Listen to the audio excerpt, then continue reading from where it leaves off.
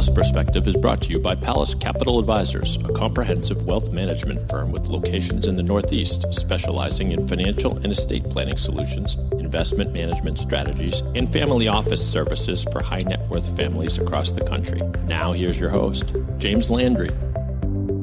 Welcome to the Palace Perspective, the podcast that brings you conversations and professional analysis on the topics and trends affecting your everyday financial life. I'm your host, James Landry, and I'm glad you chose to listen in today. We have a special guest here today, Mr. Chad DeBolt from Saxum Real Estate out of Summit, New Jersey. It's a really unique program where it's truly a win-win, where we're basically incentivizing people with gains to move them into these opportunity zones. And Chad is here because today we are going to be discussing qualified opportunity zones and qualified opportunity funds. And also joining us for the discussion is Palace Capital's Chief Investment Officer, Mark Bogar, and partners Charles Evangelakos and Richard Mullen. So why qualified opportunity zones? Well, created as part of the Tax Cuts and Jobs Act of 2017, the qualified opportunity zone incentive is being used nationwide to capture the interests of investors. And those who seek to invest to make an impact to communities across the nation via the Qualified Opportunity Zone program can do so through a Qualified Opportunity Fund. Now, a Qualified Opportunity Fund offers investors with significant capital gains the ability to reduce their tax burden while also channeling impact investment capital to identified and need communities. And that's the key is this is exciting because it's an opportunity to help those communities that do have financial needs. In general, though, from the individual taxpayer standpoint, the longer an investor holds a qualified opportunity fund, the larger the tax benefit. So those with longer time horizons should really consider these investments. And Chad's company, Saxum Real Estate, is a national boutique private equity real estate investment and development firm, and they specialize in value-add and opportunistic development opportunities across the U.S. in multiple asset classes. So let's give a little bit about Chad's background. Chad is the Director of Investments at Saxum Real Estate, and he joined Saxum shortly after its founding in 2013.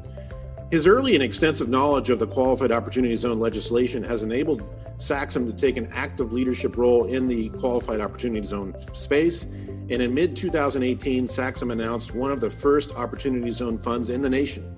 And Chad has spoken on multiple Opportunity Zone panels to date, and he is the author of numerous white papers on the program.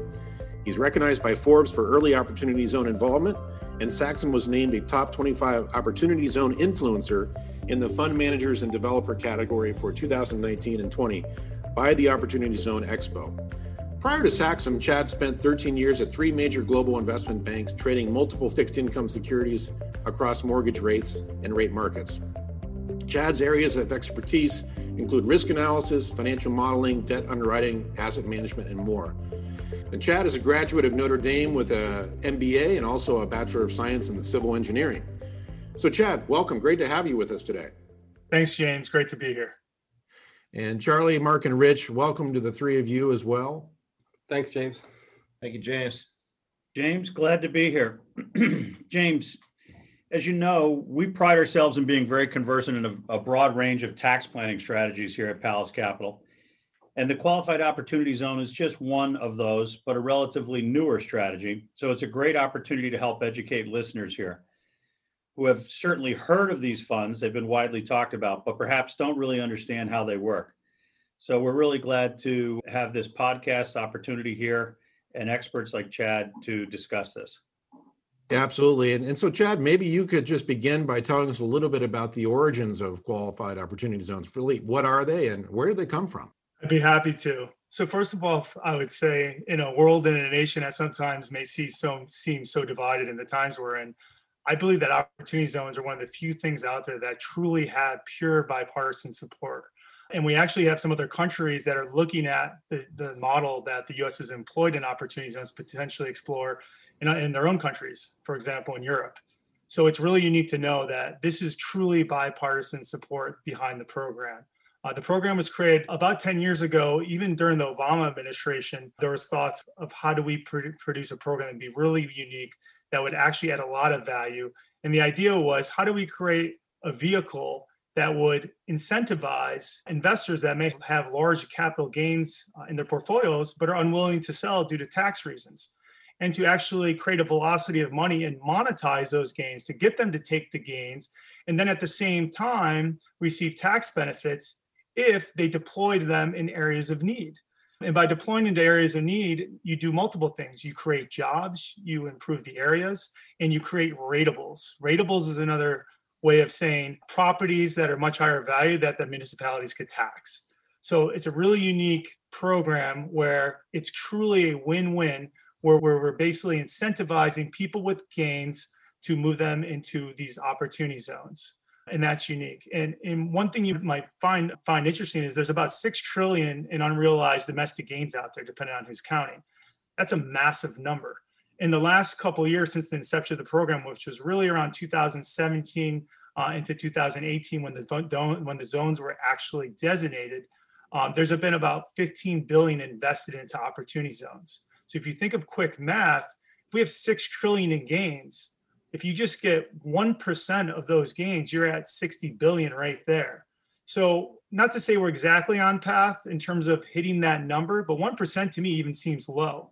So frankly, I think by the end of this program, which really the gains can be invested up to December 31st, 26, which we'll talk about, I'm sure later, but I expect over $100 billion to come into this program. Yeah, and when you said it had bipartisan support, I do remember in 2020 at the time, former President Trump and his policy was he wanted to increase, expand the benefits as part of the QOZ program. I think Biden's tax policy also encouraged or endorsed this program as well. Is that fair to say? Again, to my point earlier, when have we heard President Biden and former President Trump agree on something? And Biden did come out and say that we like this program. We're going to take some looks at it in terms of potentially reporting, but nothing material that would affect investment decisions. So again, we received some questions from investors who wonder if the new administration gets rid of the Opportunity Zone program. And while that might sound like a fair question with the change of administration with anything that's government related, it's really when you understand opportunity zones, it's not even on the table because both parties are so behind this. And again, the two leading senators behind the bill are Tim Scott, Republican, and then Cory Booker, Democrat. So it has a ton of support. And if anything, I would say it was actually some of the time periods to invest in the program were extended under the Biden administration. So that's further proof that they're for the program. And I hope and I expect some of the deadlines that we're going to talk about might get extended even further because they like the program so much. So opportunities zones are here to stay. Just to recap, because I know you're going to get into this in more detail later. Opportunity zone investments are for taxpayers that have significant large capital gains. They'd like to defer those capital gains and at the same time make an investment into a community that needs financial resources, financial assistance. Is that just, I know there are a lot of details and we'll go into those, but that's a high level description of the opportunity zone. Is that fair to say? That's correct. That's correct. Right. And one other point that I think is worth touching on just briefly, when people ask the question, well, what are opportunity zones? And again, I give the government credit here. They put this program together really put it together well. And the group that did it was called EIG. It's the Economic Innovation Group. So this is the group that basically is the think tank that funded this. But when they thought about the program, they didn't want this to be some mental exercise of gerrymandering that we see around politics, political cycles. They basically overlaid the opportunity zones with census tracts. So there's no gaming the system. You're either in the census tract or you're not in the census tract. So it's really that simple. And I thought that was done really well. And to give further just perspective to the audience, there's about 8,760 opportunity zones in the nation. To qualify for an opportunity zone, and there's a number of different rules, but the basic one is this: over 20% of the zone has to be below the poverty rate.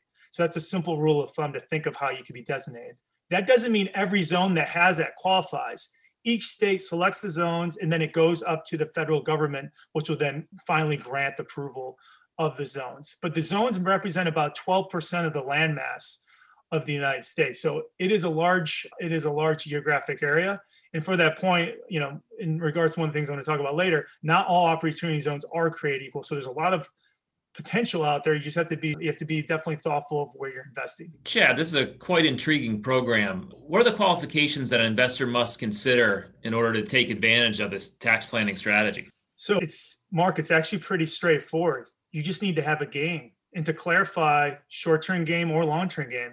And a lot of investors like to hear that because, as we know, short-term gains are at income. And we know the tax changes could be changing on the horizon too. But any type of gain will work. Also works, and again, when you talk about gain, think of that as whatever your accountant will say is a gain.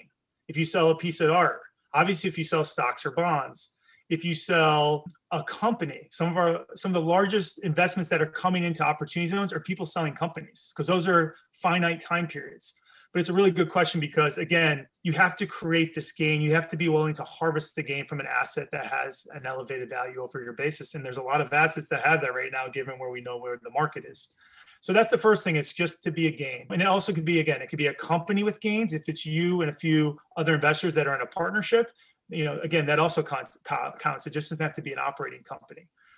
Another thing that's really interesting is a lot of fund managers, private equity fund managers, hedge fund managers, and this could be something that changes, but as of right now, carried interest is being considered a gain, which would be, again, if it's considered a gain, it could be rolled in. So there's a lot of ways that could qualify. But once you harvest the gain, this is where a little bit of the mechanics come in, which I could talk about, is the key thing is this: you have 180 days to reinvest that money into a qualified opportunity zone fund. So, and that's what, again, qualified sponsors out in the marketplace are putting together, and there's a number of different reporting that goes to that, into that, and different opportunity zone testing, which is critical to make sure you don't lose your tax incentive. So there's 180 days, and you must have a gain. One other thing to know in the 180 days is if you're in a partnership and the partnership does not reinvest the partnership's gains, then all those gains would flow down to the individual partners, and their 180-day clock would start at the end of that calendar year. So that's a little unique. I don't want to go off on an accounting tangent on that one. But if you are in a partnership with someone, you definitely have some more increased flexibility there. So I think that's worth looking at further. And furthermore, one of the last things, and this is one of the main things, the last two main points for this, there's a 10-year hold. So the investments you're investing in, you have to hold them for 10 years. And it's not something where you're just kind of selling in and selling out of investments. And that's not what the government really wanted. There is the ability to recycle capital. But again, I think that's for another discussion. I would just assume that your money has to be really in opportunity zones investments for a 10-year time period. And then one of the other points that's just really important is these deals are typically development deals. And the reason why is the government made a qualification, which is entitled the Substantial Rehabilitation Clause. And what that means is for fund managers and for their investments to qualify, they have to substantially improve the projects. So alternatively, if you have gains, you can't just go into an opportunity zone and buy a existing built Walgreens is a triple net deal, which is basically a bond, and just get all these great tax advantages we're going to talk about. You have to create jobs and ratables and value, like I was talking about early. So most of these deals are development deals. You have to put you have to double the money you put in. So if you put $1 million in a deal, basically taking out the value of the land, you have to double that $1 million within CapEx investments over a 31-month period. The last thing I would say is this, and this is where it becomes really interesting, is opportunity zones work for not just real estate, they work for operating businesses. So we are seeing some businesses consider moving to these zones, which is what the government wanted. And if you have a business that could trade at a very high multiple and valuation 10, 15 years from now, and it qualifies for opportunity zones, there could be a windfall of profits because you created jobs and you put the business inside an opportunity zone. That's not typically what we do. We're real estate focused in general, and I would say I'd probably say 95% of the opportunity zone investments are real estate. They're not OpCos, but I could see a pickup in the OpCos as the program runs its course. So Chad, this sounds like a win-win, right? First for the investor, anyone who has an appreciated asset, who's selling a business, who's selling a stock, who's selling a piece of real estate, or even some of these Bitcoin guys that have made all this money in the past 6 months, right? Can take advantage of this. It's also a win for the community because all that redevelopment, all that money is being deployed to help these communities, enhance themselves. So can you walk us through an example of how a taxpayer may benefit from a qualified opportunity zone? Absolutely. And Charlie, to that one point too, when we think of real estate, and I hope most developers act this way, when you could actually improve and better communities and at the same time be a win-win, like that is an amazing setup. And everyone tries to typically work that strategy, but it's always not the easiest thing to do. That's something we try to pride ourselves on, but it really is. These communities will tremendously benefit, and so will the municipalities. So that's why we're very passionate about this program. But in terms of the actual tax incentives, this is the fun part in terms of the economics. Of course, we're going to create jobs, we're going to create ratables, we're going to improve communities, but also those investors, let's talk about why they should be excited about the program. And when you think about it, there's really three main incentives. There's a deferral incentive. There is a discount incentive. And then I describe it as a conversion to Roth incentive. And I'll walk through each one of those and how they work. So I want everyone that's listening to think of it as two separate trades. The deferral and discount incentive are relevant towards the asset you're selling. So where you're harvesting those gains, right? The second trade, the second investment is putting the money in the opportunity zone fund of your choice, right? And what that grows to. That's that Roth conversion incentive as I describe it, which we'll talk about. That has to do with trade two, the reinvestment into a qualified opportunity zone fund. So let's start in order. Let's start with trade one.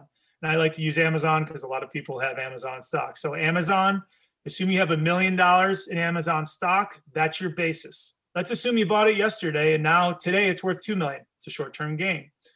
You could sell that full $2 million position, right? And then you would create $1 million gain. So at that point, let's talk about how opportunity zones work. First of all, you have 180 days to invest that into opportunity zone fund, which we already talked about, which would abide by all the opportunity zone rules, which we briefly covered. But now let's talk about the advantages to you.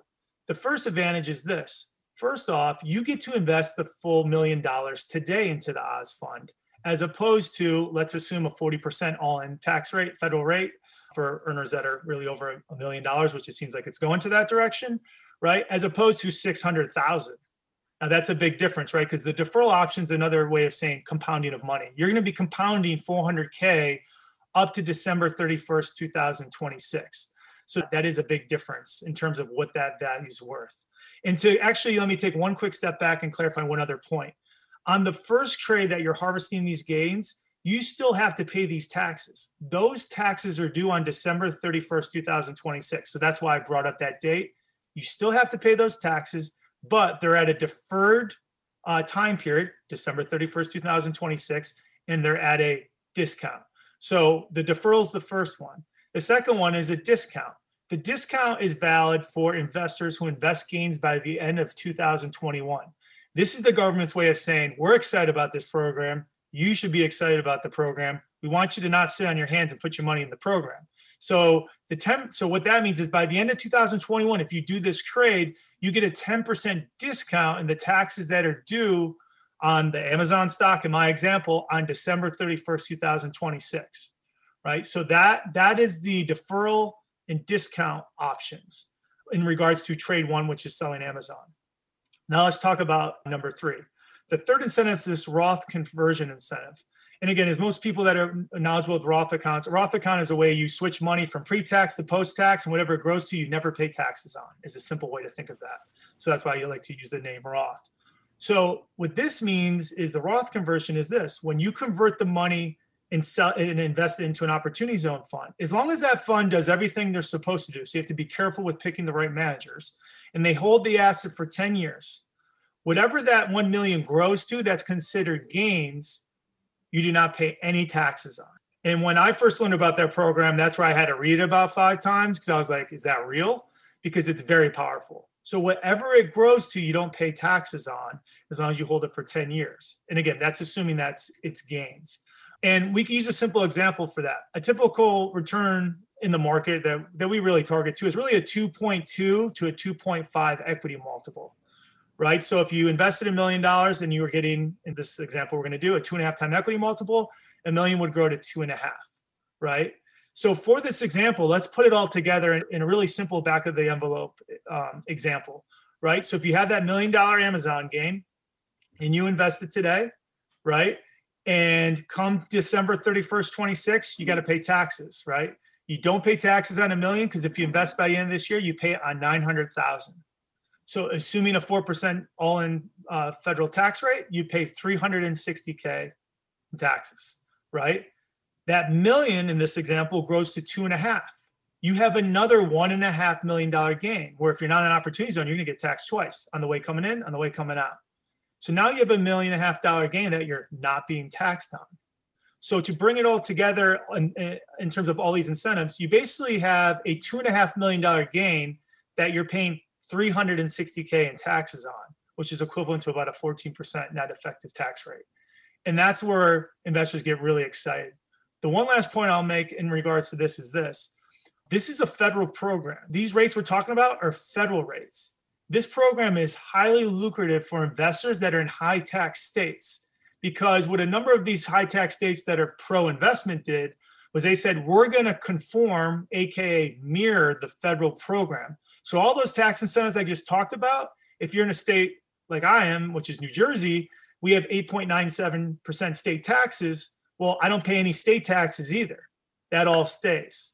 And that's extremely lucrative. So it's really important. If you're in a state that's high tax, I think it makes the program even more interesting. Just clarify, Chad, if you would, because we have a lot of listeners that might be in, older stages, 70 and a half or 72 now, and taking distributions from their IRAs.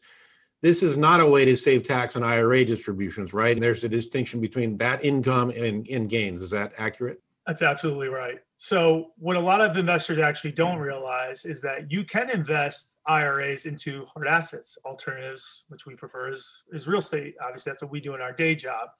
But we do not recommend IRAs or any type of IRA type vehicle. In most company 401ks, you have to deal with the company plans. They typically, some of them will allow you to transfer and invest into direct assets, but not all will. But we would not recommend an investor to use IRA type capital for opportunity zones because that's already tax advantaged. Right. Chad, this is fascinating, especially with all the speculation as to the direction of taxes, tax rates, and so on. So programs like this, I think, are really essential for our clients and the public to know about generally. And as you pointed out, this is a win-win in the way it's structured. But as with any investment, a taxpayer must consider or think through both the positives and negatives, not only the current and future tax policy, but also the investment itself, right? So you save all these taxes, but you are investing in real estate, and that's the other half of the equation that has to be done right. Can you talk a little bit about that? Absolutely. So that is very critical. I would never recommend any investor to ever make an investment based on a tax arb situation. You still have to rely on basic fundamentals. And that's how we really strategize and dig deep when we look at deals. I think it's critical in any investment, real estate or not real estate. I would always recommend that. So that's the first thing.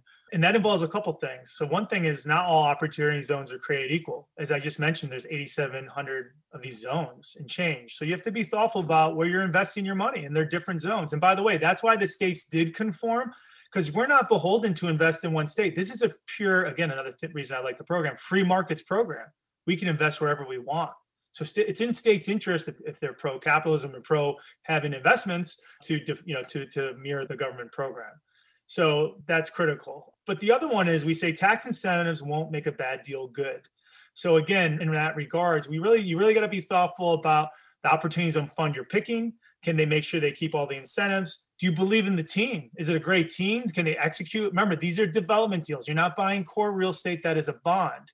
Do they have a development team? Do they have a leasing team? Do they have construction experience? These are all things that I think investors should really think about when they're thinking about these investors, really dissecting the team and making sure it's a good team.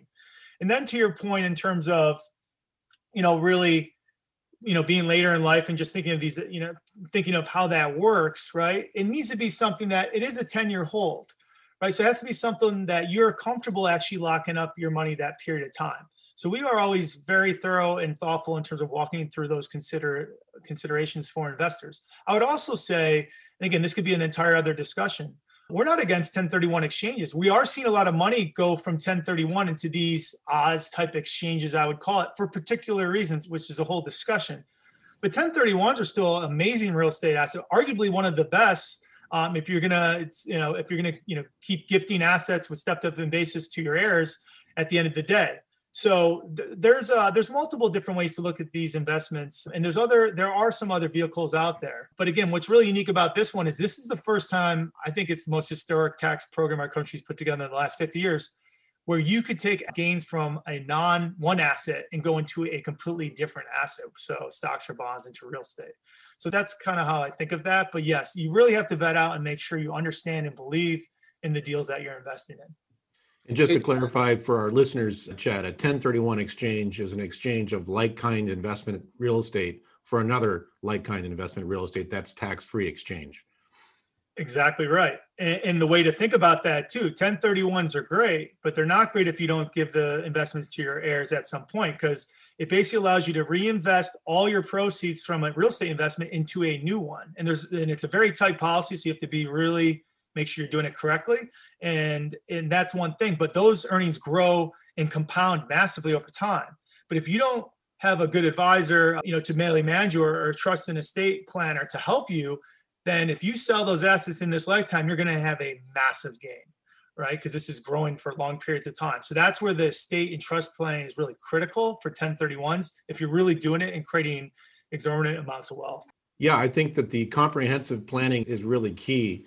You mentioned a couple of things just a moment ago. You talked about older taxpayers, perhaps those that are closer to the end than the beginning, we'll put it that way. And so how much time do we have to participate in these programs is important, but also a coordinated, cross-disciplinary approach, one that we employ here at Palace Capital Advisors when we're trying to help clients make decisions. It's not just about the income tax, could be also about estate planning objectives, could be about gifting objectives during lifetime, could also be, what do we think the tax policy will be in 2026, right? You mentioned December 31, 2026, when there will be that deferral is finally completed from the initial gain that was deferred. So what will rates be in that future time period? So all that I think has to be considered by a taxpayer when he or she is thinking about the qualified opportunity zone investment. But on the face of it, it sounds extremely compelling, particularly as you said, for those that may have a significant capital gain event. Maybe they're selling a company.